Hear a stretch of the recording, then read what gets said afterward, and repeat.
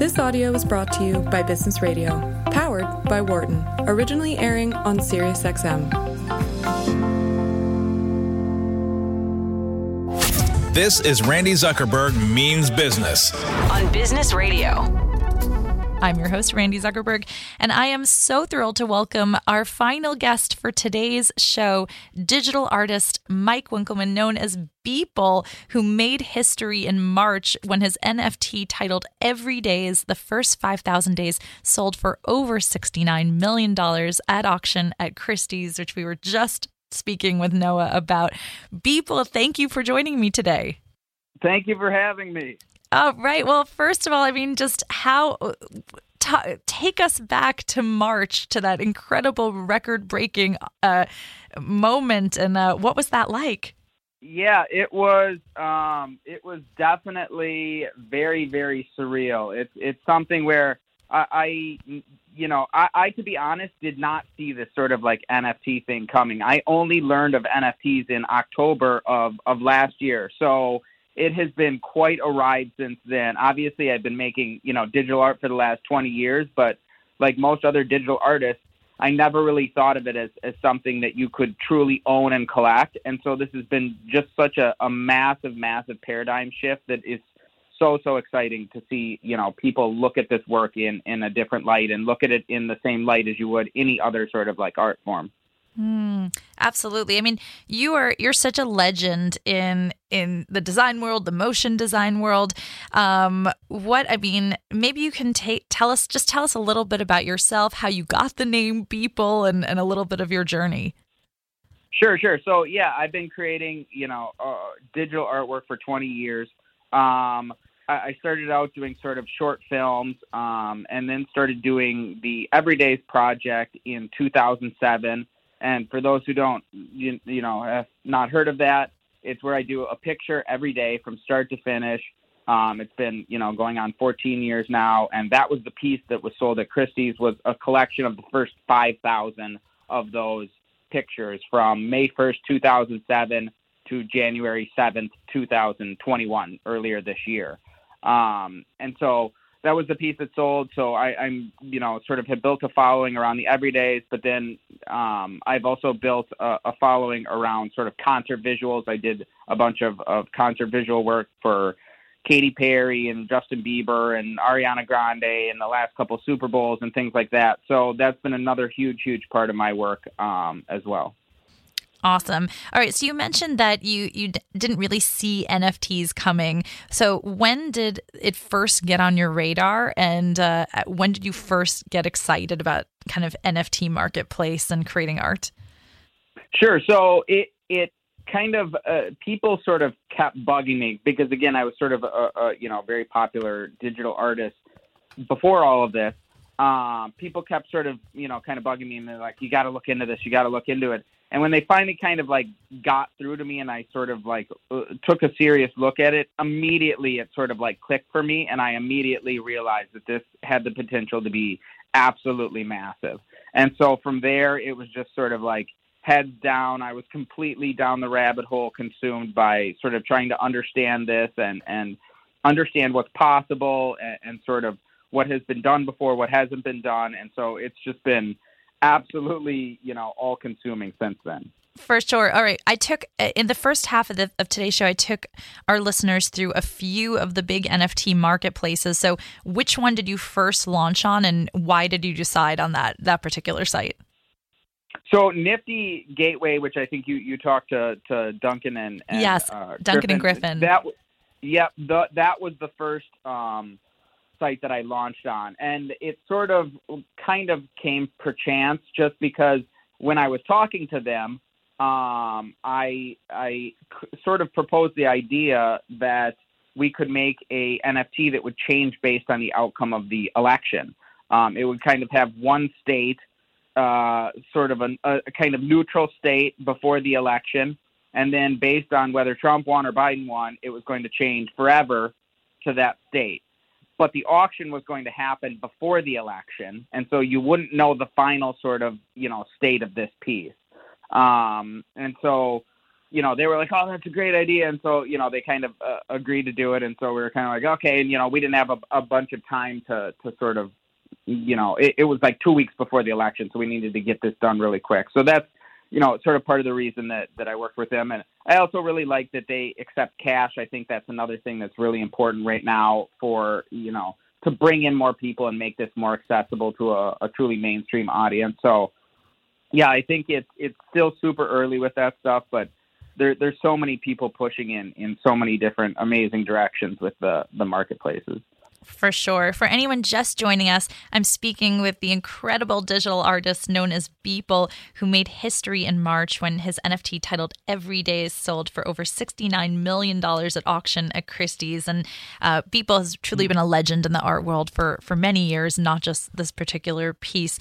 You're listening to Randi Zuckerberg Means Business here on Sirius XM Business Radio 132. All right, so let's go back to Every Days. And I mean, aside from it just being amazing, I am a very dedicated follower of your art on social media and everywhere. I mean, it's truly astounding, the quality and just the quantity of work you put out. But why do you think that Every Day has touched such a nerve and was able to, be so successful, aside from the fact that it's stunning and amazing? But why that piece? I think honestly, it being at Christie's, I think that did help a lot with the sort of validation. But I think it sort of represented a kind of historical look at digital art over, a longer period of time, even than NFTs had been around. And so I think that's why it kind of connected with, a lot of people with so much. And I think it is also sort of very representative of our times. And if you look at the piece, it's kind of overwhelming in how much sort of information is sort of being, pushed at you. You can't really take it all in. And I think that's very sort of indicative of the times that we live in. It's just an absolute, mountain of media that we're facing every single day. And if you step back and look at the piece, it also kind of looks like almost like noise. You can't really discern anything. And so I think that's another sort of aspect of it that also kind of, resonates with a lot of people, is just there's so much noise out there. There's so many things going on. It's so overwhelming. So I think it is really a piece that kind of, sort of speaks to the kind of times that we live in. Absolutely. All right. So are you like all in on NFTs now? Or, I mean, what does your life look like these days? And what are you working on that you're excited about? Yeah, I'm working on more artwork with NFTs. I think I think we've just absolutely barely scratched the surface with this stuff. I think still the average person doesn't really sort of understand, what this is or understand the kind of potential of this here. So I'm very, very excited to continue pushing in this space. And it's so exciting, being a part of this and sort of feeling like everybody in the community is kind of writing the rules for this and sort of figuring this out and figuring out what works, what doesn't work. And so it's just a super exciting time to sort of be creating digital art with this new sort of medium that we now have to utilize. For sure. I'm curious, I mean, how do you respond to people who say, oh, this is just a bubble? I mean, is it a bubble or is this, a part of art collecting that's here to stay? I absolutely think it's a part of art collecting that's here to stay. And I think if you look at any sort of asset, it's going to go up and down. Bitcoin is not, has not gone straight up since day one. It goes up, it goes down.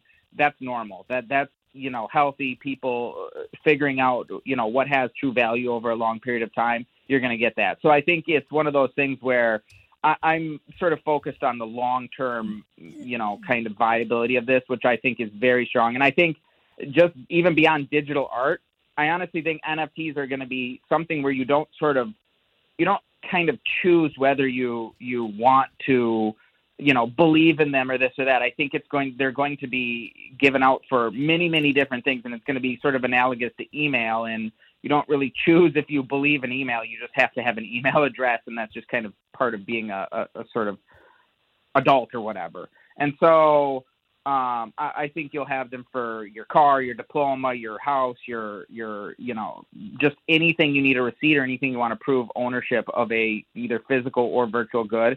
I think you'll have an NFT for. So I think just in terms of the technology, we've really just scratched the surface, and I think it's going to be, more and more exciting as people figure out new use cases for this, digital ownership. For sure. It's funny you talked about email and things, because I remember when people were like debating if email was a thing, and now that seems really, really funny.